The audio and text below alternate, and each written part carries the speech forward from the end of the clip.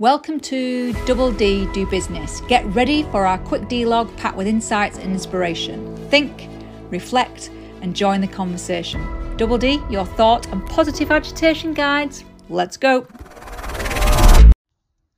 I was having another thought earlier about the importance of being clear about this year.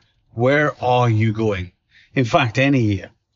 If you find yourself in the middle of June, any year, wondering how the year's gone, wondering, have you been at your best? How much time have you spent wisely? How much time have you spent unwisely? Even if that's a word, actually. It's a good time to stop before you reach the July halftime point. That moment in the year where you officially start the second half of the year. In most sports, whether they play halves or quarters, or even have the luxury of taking timeouts, they're able to stop, adjust their tactics, change the strategy, play in a different way in order to get a different result.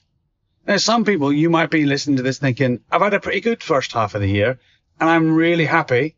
And you may just want to sustain or do more of certain things to keep where you've got to.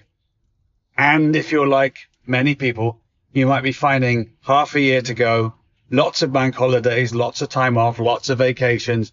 It's time to crank it up once again and to recenter yourself and make sure the things that are in your focus for the second half are only what they should, and that's a word in itself we should debate, could or maybe.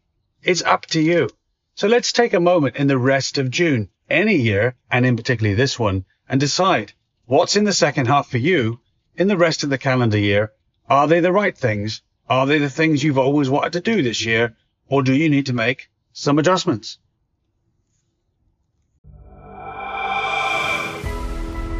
Thank you for tuning into Double D and our dLog. Remember to think, reflect, and share your thoughts with us too. Thanks for joining us on our quick dLog journey. Until next time.